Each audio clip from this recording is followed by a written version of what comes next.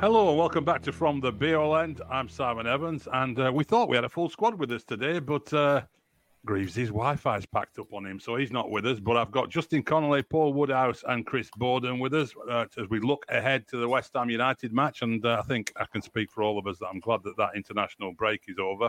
They do seem to drag on, don't they? Thanksgiving Day we're recording this on. Of course, it'll be Black Friday by the time you're listening to it, but Woody, our man in Cleveland, happy Thanksgiving to you. And to you too, and our American listeners, and anybody else who cares. Yeah, yeah, our American listeners. I was looking actually to see about where people listen to this show from, and it came up that America was our number 2 audience after the UK, obviously. Number 3 was Australia, but I bet no one can guess what is our number 4 market for From the Be-All End audience share. Vanuatu. Upton. France. No Wi-Fi in Upton. No one's listening in Upton. Yeah. Japan. Yeah. Really? Above Belgium? I mean, I'm not surprised that Belgium were in the top 10 and Ireland. But yeah, Japan above Canada as well. Very weird. I don't know what that is about. So if you're some weird English teacher in Japan who listens to our episode 40 times every week, then please do drop us a note and let us know. Anyway, let's get down to business. It's the first Flag Day game, isn't it? It's the first game where fans are allowed to bring in flags, but only if they are flags from the club shop officially bought, which we saw this week have been reduced to half price, I believe. So are we gonna see any flags, Justin? Are you gonna have anyone obstructing your view? Well, sincerely hope not. I hope the fact that they've reduced the price of these things means that nobody's buying them.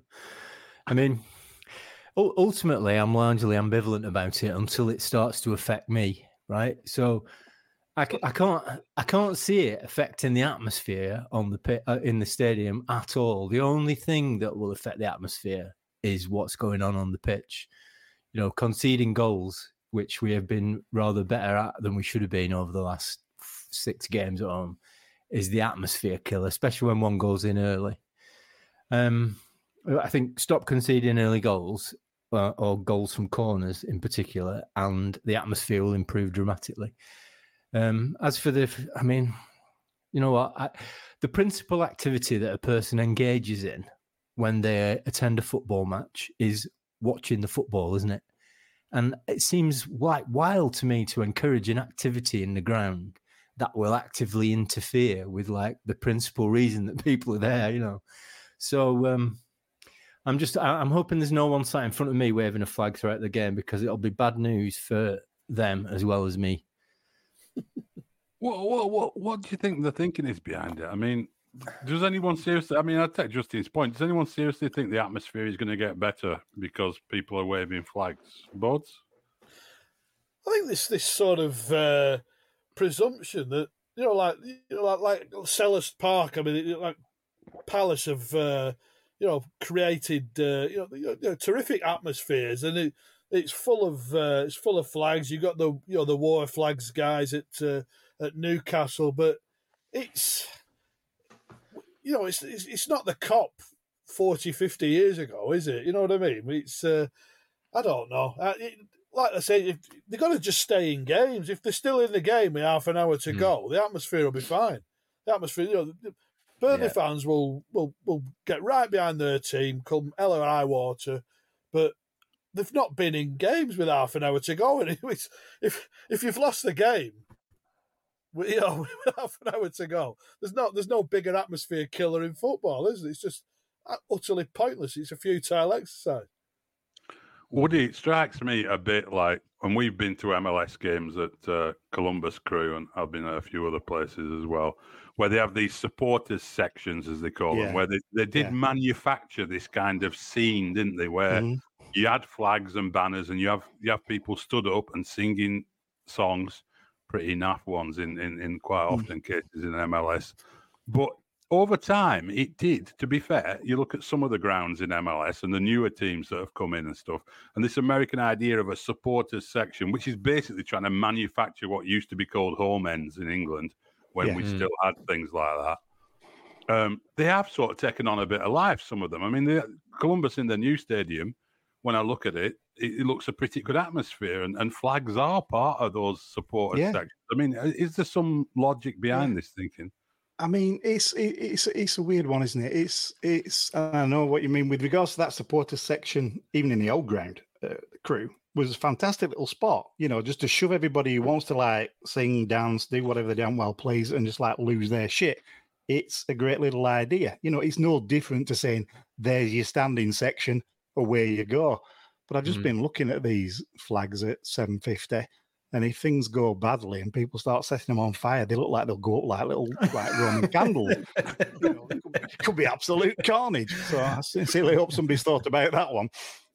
But it's just all going to look a bit like even if it did take off, and it sounds like people aren't buying them. But even if it did, the fact that there are only like 3 different varieties of flags and they're all official ones, it'll just look like they've been handed out, won't it? It'll look like an England under-16s game, you know, at the old Wembley. Where everyone had them, you know, everyone went to Wembley for the first time, and they're waving them little flags on the well, when you used to be able to take a wooden flagpole in, that sort of thing. It's it's just not for me. So if you're going to have the flags that are like a monument to your history, and you know, one with Ashley Barnes on scoring against Blackburn last season, or Benson's goal winning the league, or a big picture of Sean and a quote from a famous quote from Sean or Stan Ternant, or something like that. That's based in history and past success, and a load of bed sheets that have been tied together with John Bond is a wanker along the side of the long side. That's the kind of stuff that we want. Can I have your shirt, please? I think that's perhaps where they go wrong, isn't it? They like try and manufacture these things and then say it's got to be these prescribed. You know, we can only have these certain things that we say you can have, and you've got to pay through the nose for it. They could have just said, right now you can bring flags in. Let's not go crazy, everybody, but you can bring flags in, and then just see what happens. Yeah, see if something develops from that organically. But to say you can bring flags in, but you can only bring these little ones in that we sell for 20 quid or whatever they are. That's where they go wrong, isn't it? Yeah, that's the offensive piece, isn't it? Let all the supporters clubs, all the supporters clubs bring in their, whichever branch of the supporters clubs, and you see them all watching the, England cricket tours and England at, football World Cups and Euros, whatever clarets, North Staffordshire clarets or whatever it is. Let them in, great. Like drape the ground full of them. But I don't see. Yeah, the problem with that is you're draping over advertising boards. That's what it is these days. Because it used to be they'd just be draping over some fencing or something. And now it'll be LED lighting underneath it with like, the problem is there is no home end really anymore. There's that corner of the cricket field stand, which still doesn't really feel like a proper home end when you've got more away fans next to you on the other side. Yeah. I mean, I don't know. I mean, I often felt going back to the turf, having, moved away, and a lot of my memories were attached to the days of the long side and the BO end. And then, to me, it's never been quite the same. I mean, you see some of them old films of like 4th Division games when, those games like cup ties and stuff where we get like maybe 12, 13,000 on, and it was a big crowd against a team from a higher division. And Longside were absolutely rocking, and the noise that it made.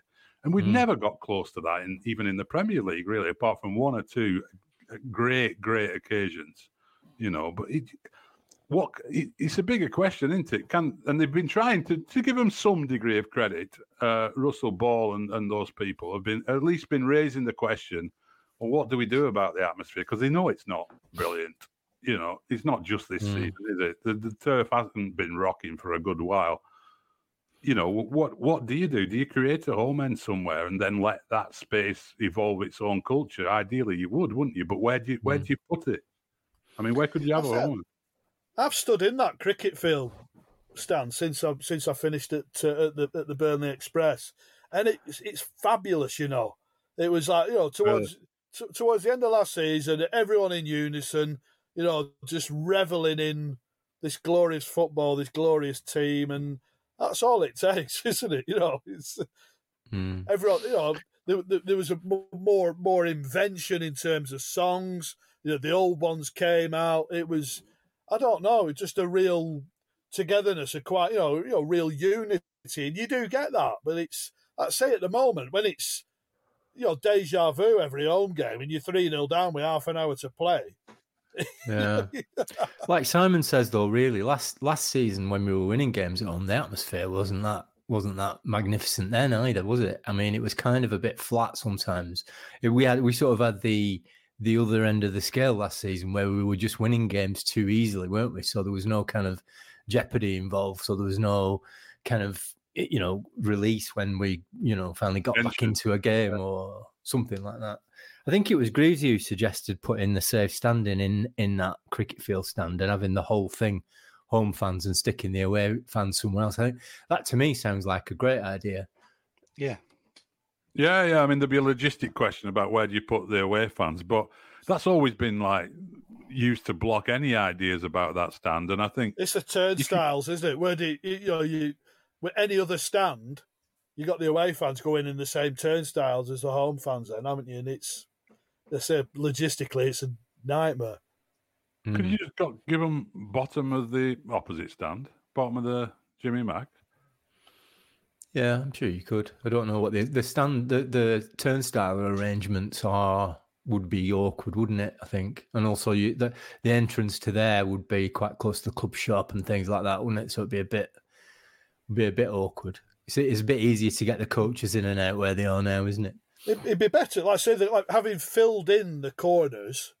If they'd have filled them in with some semblance of seating, a terracing, and you could have stuck the away fans in a corner maybe or something like that, and given them a couple of thousand and been done with it. But it's been long. That issue's been debated long and loud for years, and that's. I think the cricket fields. I think it's decent. I think the atmosphere's good in there. Yeah, well, we'll see. We'll do a debrief on the flags anyway on Monday and see what actually happened. See if I've ended up fighting with somebody. Yeah. Let's see. But West Ham United. That's it's one of those games where it's obviously a tough game. In the category of games that you hope rather than expect to win, but it is one that we should be thinking if we are going to survive of trying to get something out of it. So in terms of the team lineup, is this the game? We talked about this before, but it's a fresh issue now, isn't it? Is this the game where we see Muric return? Is it actually going to happen? Do we think? I don't think. I think if the game had been immediately after the Arsenal game, I mean, they obviously haven't played since, so it should be the same state of play. But I just don't see Trafford being replaced by Muric. It's going to have to be a sort of sustained, loss of form or a suspension or something like that. Really, it is what it is. Trafford's gone away and had 2 clean sheets with the under-21s. I think Muric has had a clean sheet, hasn't he? I think with.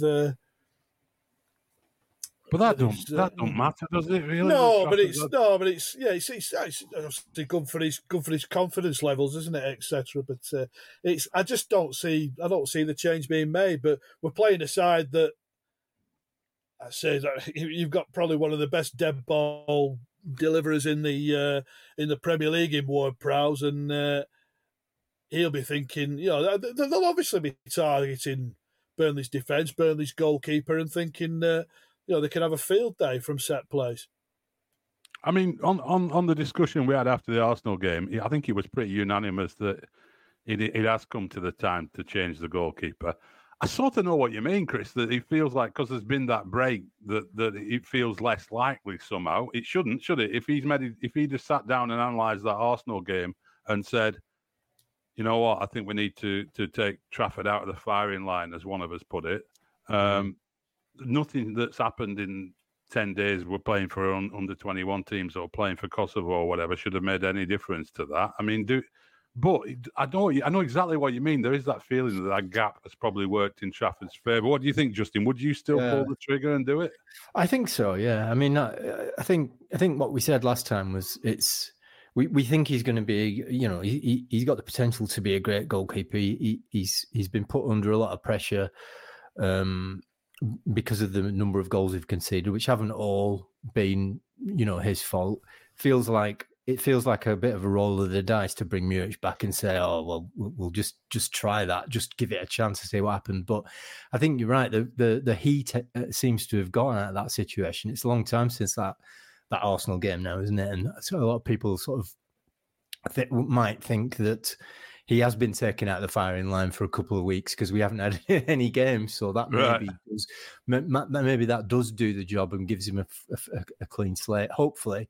I mean, he has been away with England, as we know, so I don't know how much work they will have been able to put in on defending set pieces on the training ground. Hopefully, they've spent some time doing it because they certainly need to, don't they? But I think yes, it is time to just, even if it's just trying something different, because obviously what we've been trying up to now hasn't been working, has it? No, Woody, what's your thoughts on it? Do you expect to see Muric return into a good? No. No, I'd be astonished. Which means it's tied on. You know what I mean? We know it's tied on. So, but no, I can't see it. I can't see it happening. And it's also not the main issue. It's not going to really solve anything. Yeah, we know what Muric brings to the table, and yes, I agree with bringing him into the side to do that. For just purely and simply the possession, ball control, etc. But I cannot see it happening at all. I just wonder whether it messes up the opposition plans if their sort of if their plan for the game is to drop crosses on him on Trafford from out wide and hope he flaps it a few. If that's their main plan, and then we go and change the goalkeeper, does that upset things for them? Hopefully, if that does happen, then they'll think twice about doing that. Because Muric can be less than commanding in the 6-yard box as well, can't he? But exactly. just might give them something else to think about and just take that sort of pressure out of that whole idea that we're terrified every time we concede a corner. The other selection choice that looks like it's going to be on the agenda. Ekdal is available by all accounts. Yeah, I mean, does he come straight back into the side? Again, I'd probably be. Yeah. You think so? Yeah. I'd be surprised if Company did that. To be honest, I think he'd prefer to sort of after that sort of absence. I know he's had bits and pieces of under 23, under 21 football.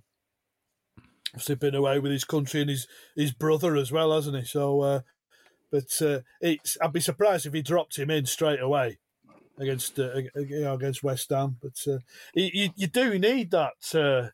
We need someone. I mean, we've all spoken about whether they should have brought Harwood Bellis in and this, that, and the other. And even Harwood Bellis was in moments where he wasn't that sort of head on a stick defender who just won everything in the air. It was there's a bit more to his game. But is Ekdal that type? Is he going to head everything away?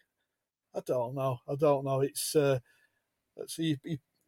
I'm looking at these. I see Arsenal they've scored the most goals with corners, and obviously we contributed to a couple of those last time out. And it's in swingers. They're going to be landing them in on Trafford all afternoon, I think. And it's one of the centre halves has to take it upon themselves, hasn't he? Al-Dakhil comes with a bit more confidence, having been away with Belgium. Is Bayer going to take the bull by the horns? O'Shea. It's I struggle to see one of those sort of commanding the situation, really. Woody, you were pretty emphatic in that yes just before Chris replied there. Go on. Yes. Well, I've always been an Ekdal fan. Always. And I was extremely, I was kind of worried when THB got injured that we could suddenly see things falling to bits at the back a little bit, because we knew how much we needed Harwood Bellis to play out, etc. But when Ekdal came into the side with Bayer, not only did we not falter, we looked like an infinitely more accomplished side playing out from the back. Because both Ekdal and Bayer can play, bring the ball out. They're both extremely good at, passing the ball to feet, etc. Granted, he's not the quickest. But I'm a big Ekdal fan, and I think him and Bayer play extremely well together. And I'd like to see that partnership together again. Justin? I completely agree with Woody. I think that period where I think there was a period where both our first choice centre backs were missing last season, and that was when we first got sight of Alderkiel and Ekdal, and they didn't put a foot wrong. They didn't miss a beat, and I think Ekdal's got that sort of calm, sort of assurance about him, which I think, we could do with a little bit more confidence in that space on the pitch. And he's got a little bit more experience, and he can perhaps organise things a little bit better. So, yeah, I think I would have him in there instead of O'Shea, who, to me, hasn't had a great start to the season. I know he's had some decent games. I was really surprised to see. I don't know if anybody else saw this graphic that the Premier League put out about let me get this right, the fastest speeds that players have reached on the pitch during a Premier League game this season, and O'Shea was like fourth on the list or something for like the fourth fastest player on the pitch, which really surprised me because he doesn't look that quick, does he, when he's playing? But I think he's had a difficult start to the season, and I think he does probably need a little bit of time out as well to regroup. So yeah, I'm completely with Woody. I think that should be our central defensive partnership. To me, that's the strongest one we've got, and that's the one we should be aiming to be playing every game when they're fit. Yeah, I mean, I take Chris's point about it being seeming like a rush back for Ekdal, really, after a long time out. But that'd be a stronger argument if the back four had looked solid. If we'd have been decent, you'd be saying, all right, Ekdal comes back, he comes off the bench for a few weeks and tries to fight his way into the team. But O'Shea's form's not been good at all, has it? If we had another centre half there who'd been in decent form, Alderkiel's had a difficult time as well. So if Ekdal's ready to go, I'd get him in straight away. But only Vincent Kompany knows how fit he is in terms of being match ready and all that kind of stuff. The other selection question I would imagine is up front, where obviously Lyle Foster's still out of the picture as far as we know. But Michael Obafemi is back in the picture. So J-Rod deputised, and I thought did pretty well at Arsenal actually in a lot of ways. But do you think Kompany will be tempted with Obafemi, or he goes with he goes with J-Rod again, or maybe Amdouni, who he's played in that role? What do you reckon, Woody? It's an interesting one, isn't it? I'd stick with J-Rod, to be honest with you. I mean, it's like we don't really still know anything about Obafemi, do we? We've never seen him really start a game, have a run of games, nor do we know how he, fits in to this particular side. So it's not like for like in terms of Ekdal, where we've seen him have an established run in the side and we know what we gain out of him. Bring him on for his legs, etc. He's a slightly different player, but I think J-Rod, the way that he can kind of play with his, back to goal, etc. He does it arguably as well as anybody we've currently got left in the squad, kind of thing. So I think I'd stick with J-Rod. Oh, yeah, I agree. I think Don't forget, we're playing this new sort of system that we've adopted over the last couple of games, where we've more or less got two players playing, centrally up front. Yeah, it's like Amdouni was playing alongside J-Rod, wasn't he, for the last couple of games, I think. So I think that's quite a good partnership. Both different players, different abilities, different skills, and I think we talk a lot, don't we, about partnerships being formed on the pitch, and I think it's nice that we've started the last two games with the same team. Certainly in terms of those offensive players, and we need those players to play together more and get more game time together, so they can begin to understand how each other play a little bit better, and then that partnership begins to develop. So I didn't see anything. Apart from the fact that we're not scoring that many goals. That is probably for different reasons, other than the fact that we haven't got that partnership right up front. I think we're beginning to see something better emerging over the last couple of games. So I think with regard to that partnership, we could keep that together and see where it takes us if we can stay in the game long enough for them to have an impact.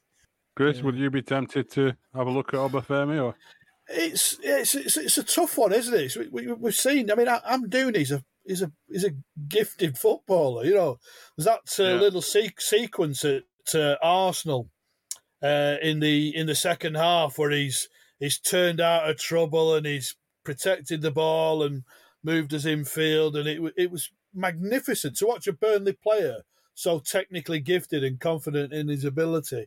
And I think it's even like Goodmanson sort of respected that on the pitch. You could see his gestures, but Obafemi's got that pace and power, though, hasn't he? I wonder whether I'd be tempted to let him off the leash, really. And it's just whether you go with the old head of Jay, that technical ability, and that bit more of an old fashioned number 9, or a go with Amdouni, who does some great work, but can he do it in the can we get him to do that in the right areas?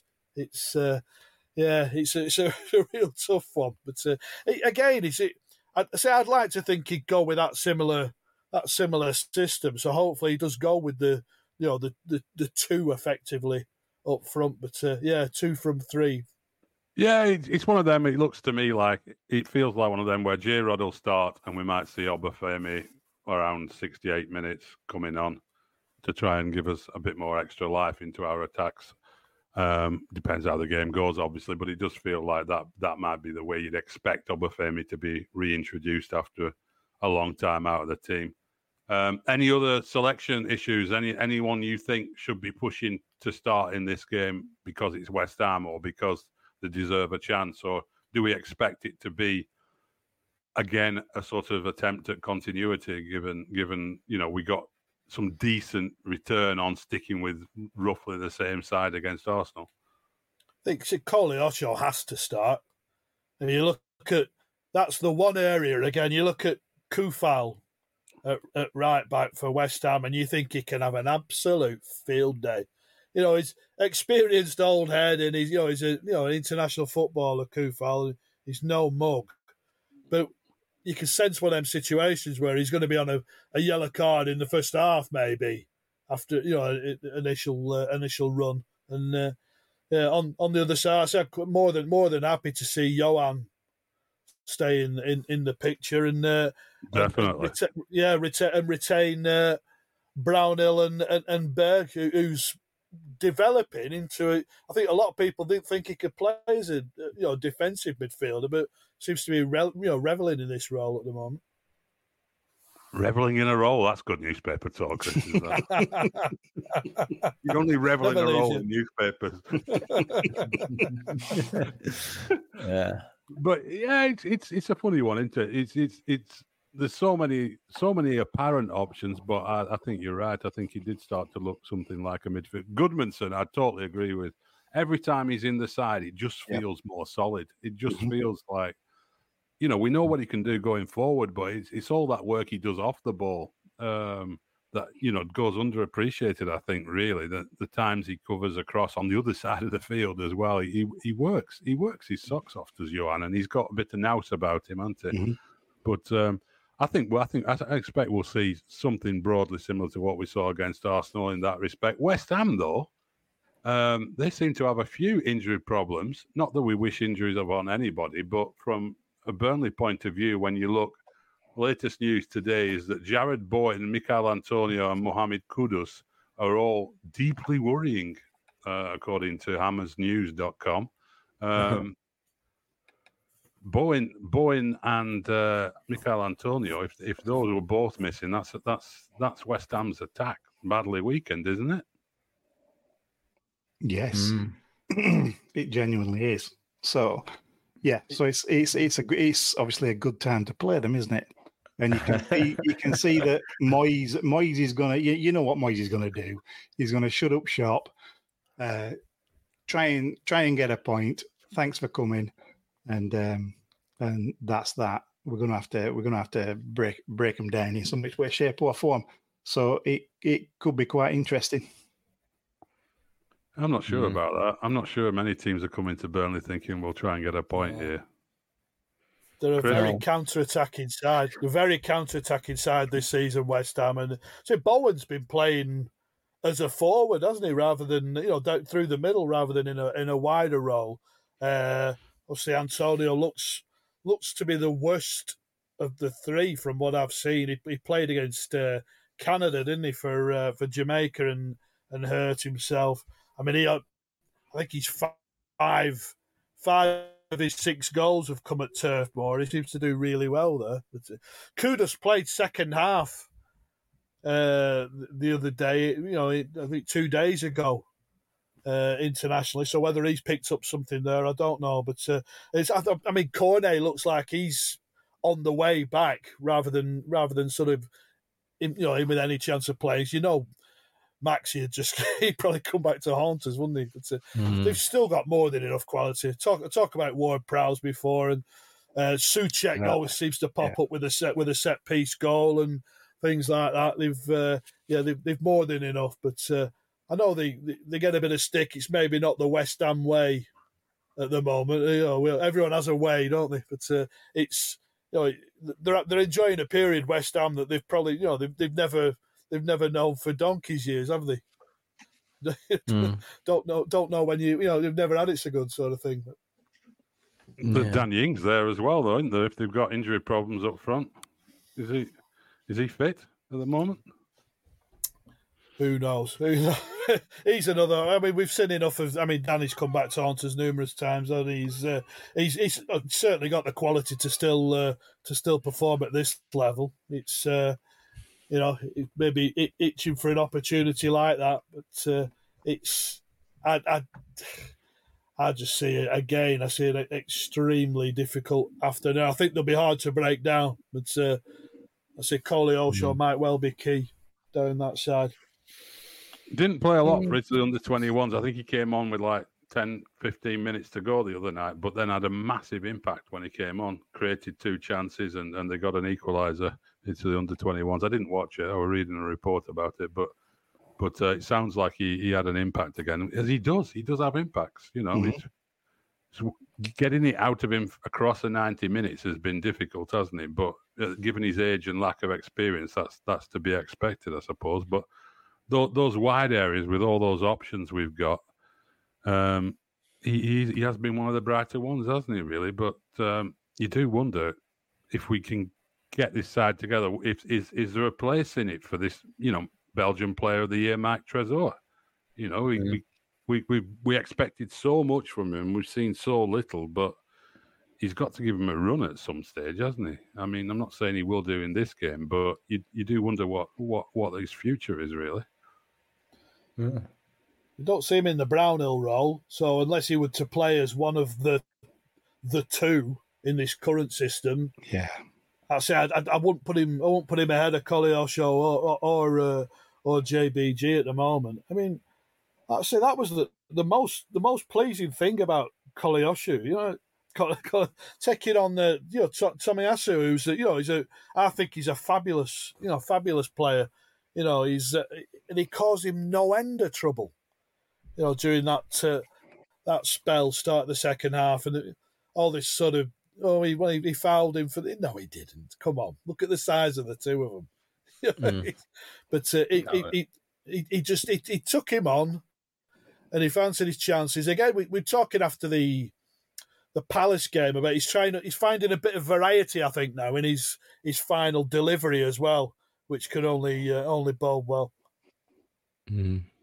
Yeah, I think that's a good point. That his final ball, his decision making, you can see it improving game over game, and I can see if we can get things to click, then Koleosho could be key moving forwards. He's not just a chicken with no head with less product.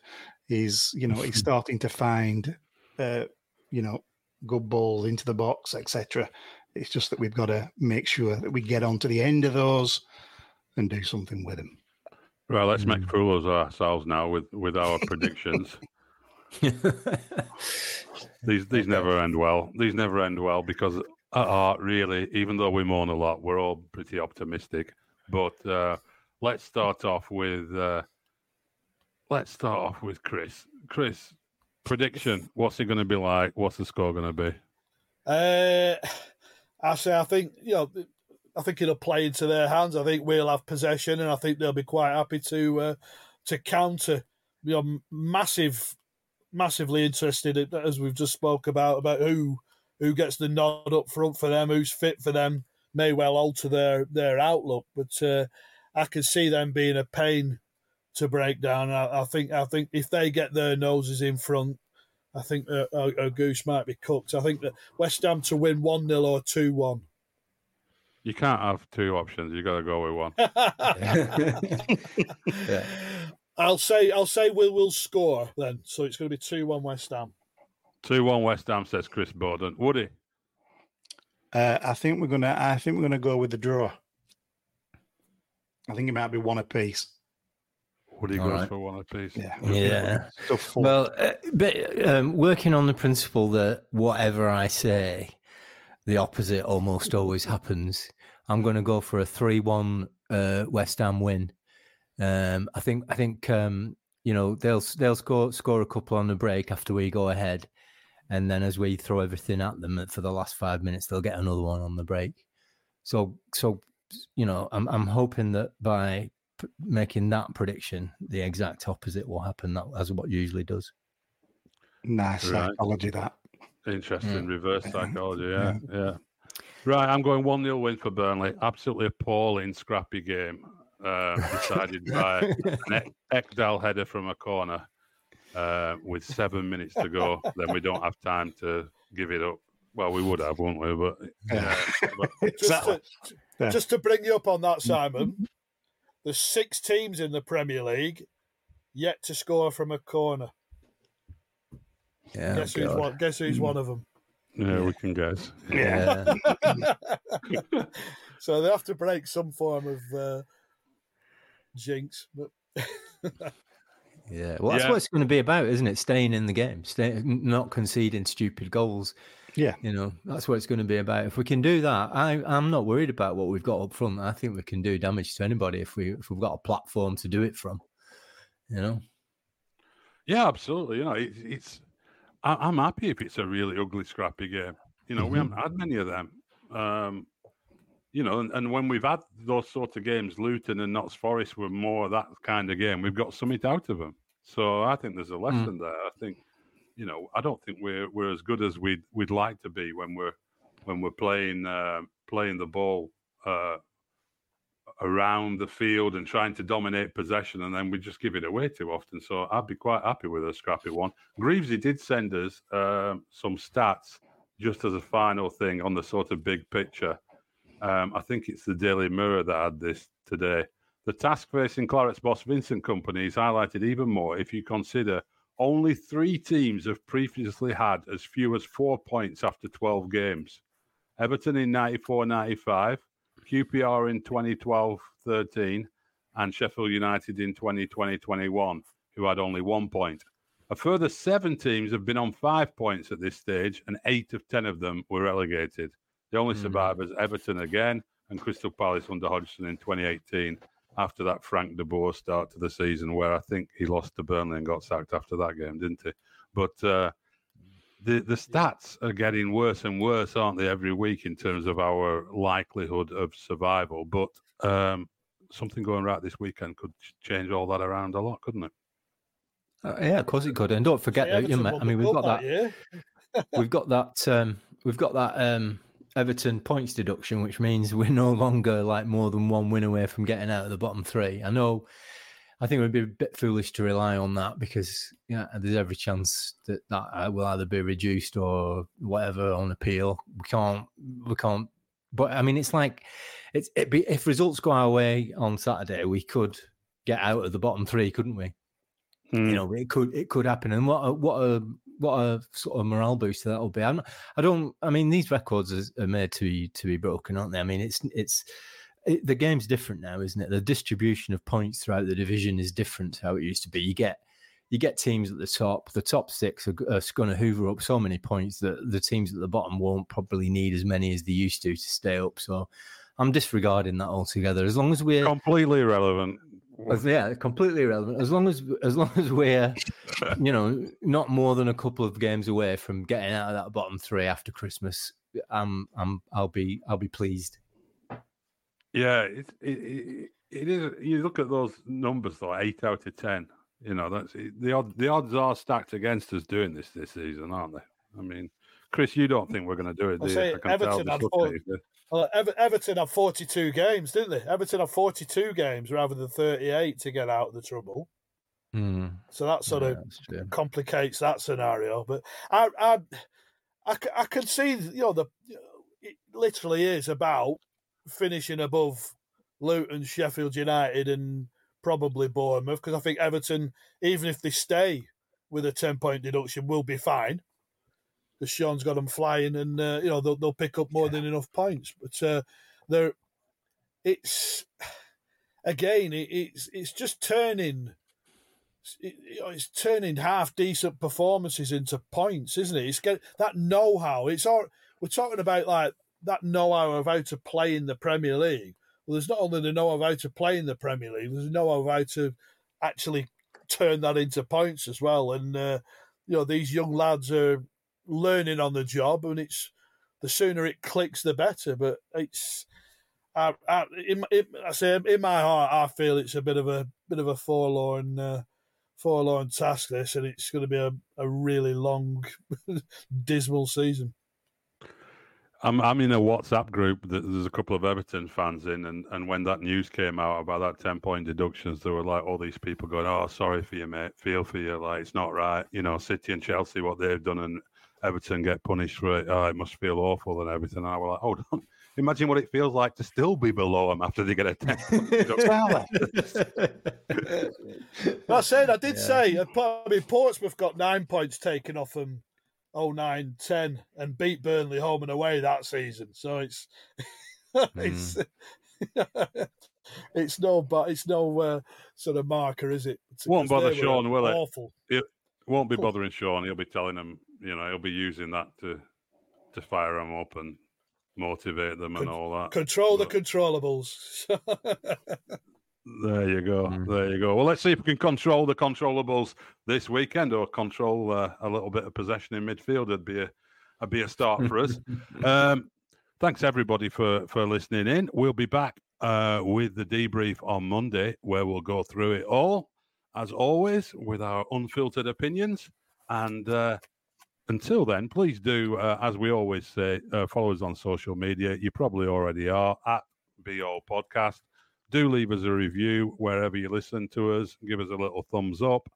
And, have a good weekend. If you're in America, have a good Thanksgiving weekend. And up the Clarets.